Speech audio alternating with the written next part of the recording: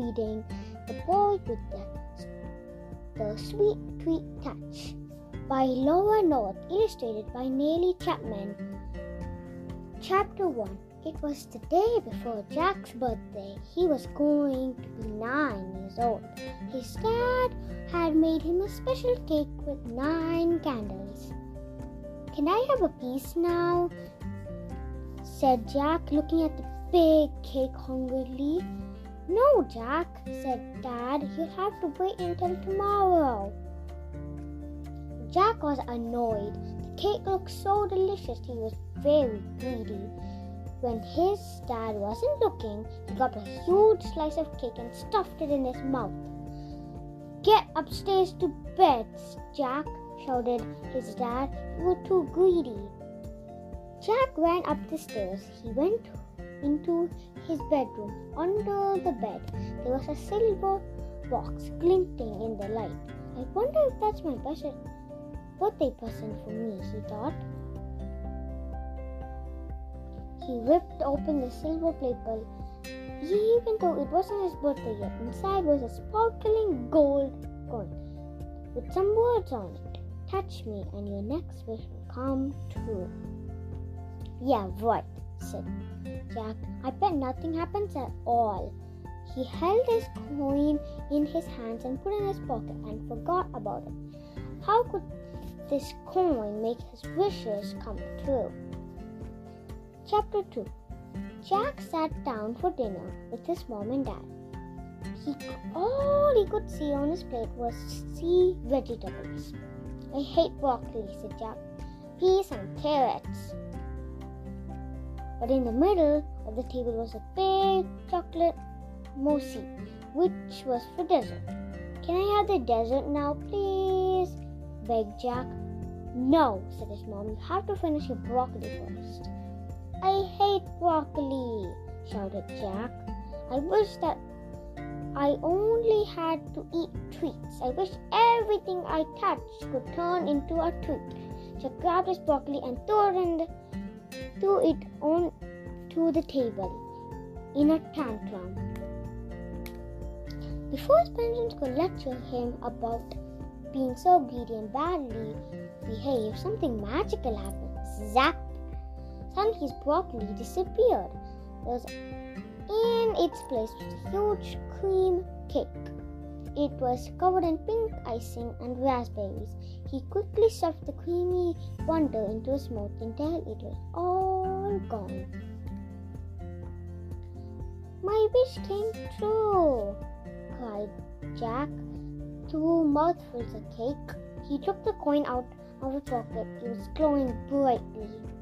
"I can't wait for my birthday now. My life is going to be amazing. All the treats and nothing else," said Jack. Chapter 3. The next day, Jack woke up bright and early. "I'm 9 years old today, and I have a superpower," he said. He realized that he had a pile of homework to do. "I haven't even started my math homework," he groaned. Picked up his textbook. Zap! Numbers and graphs became a sundae with layers of ice cream, fruit, and chocolate. "I can tell my teacher I ate my homework," he said as he stuffed the sundae into his mouth. Ice cream dripping down his face. This has to be the best birthday present ever," he shouted. There was a knock on the front door. "Jack," Mom shouted, "it's Robert. He's coming up to play a video game." The boy sat down in the front of the TV to play a game. But as soon as Jack touched his controller, it turned into a chocolate eclair. "Oh well," he said, licking his fingers. "What happened?" said Robert, looking confused. "The best thing ever," said Jack. "Everything I touch turns into a treat." "Yeah, what?" said Robert. Jack grabbed Robert's controller and he turned into a chocolate eclair. Jack ate that one too. "Now I have to go," said Robert. "Alarm." "Okay, bye," Jack called as Robert hurried out of his bedroom. He had a real feeling. He was a bit sick after eating so many treats, and he wished he could have played again with his friend. Oh well, he said, I've got my party to look forward to now. Jack's mom and dad spent hours getting his party ready. All his friends came over.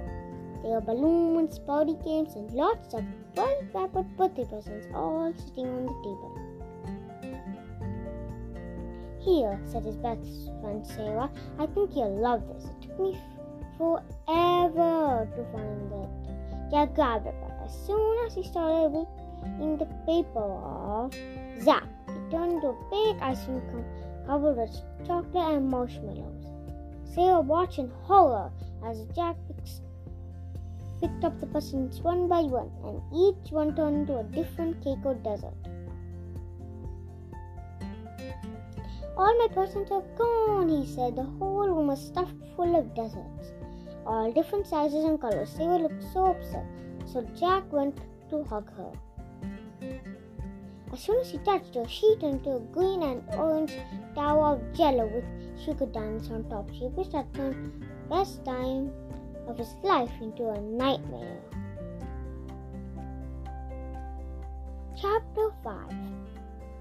I turned my best friend into a dessert, Jack cried.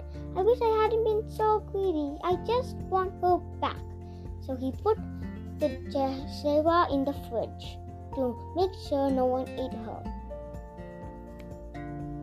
Jack put her hand in his pocket and pulled out the glittering gold coin. I wish that my things would just go back where they were, he cried. I promise I will not greedy or misbehave anymore. Just please turn my friend back. The coin glowed in his hand. Jack crossed his fingers and ran back down the stairs. All his presents were back on the table, although his new waistcoat had some big bite marks on it. He took a deep breath and went to the kitchen and opened the fridge slowly. What am I doing in the fridge? Said Sarah. She climbed out shivering.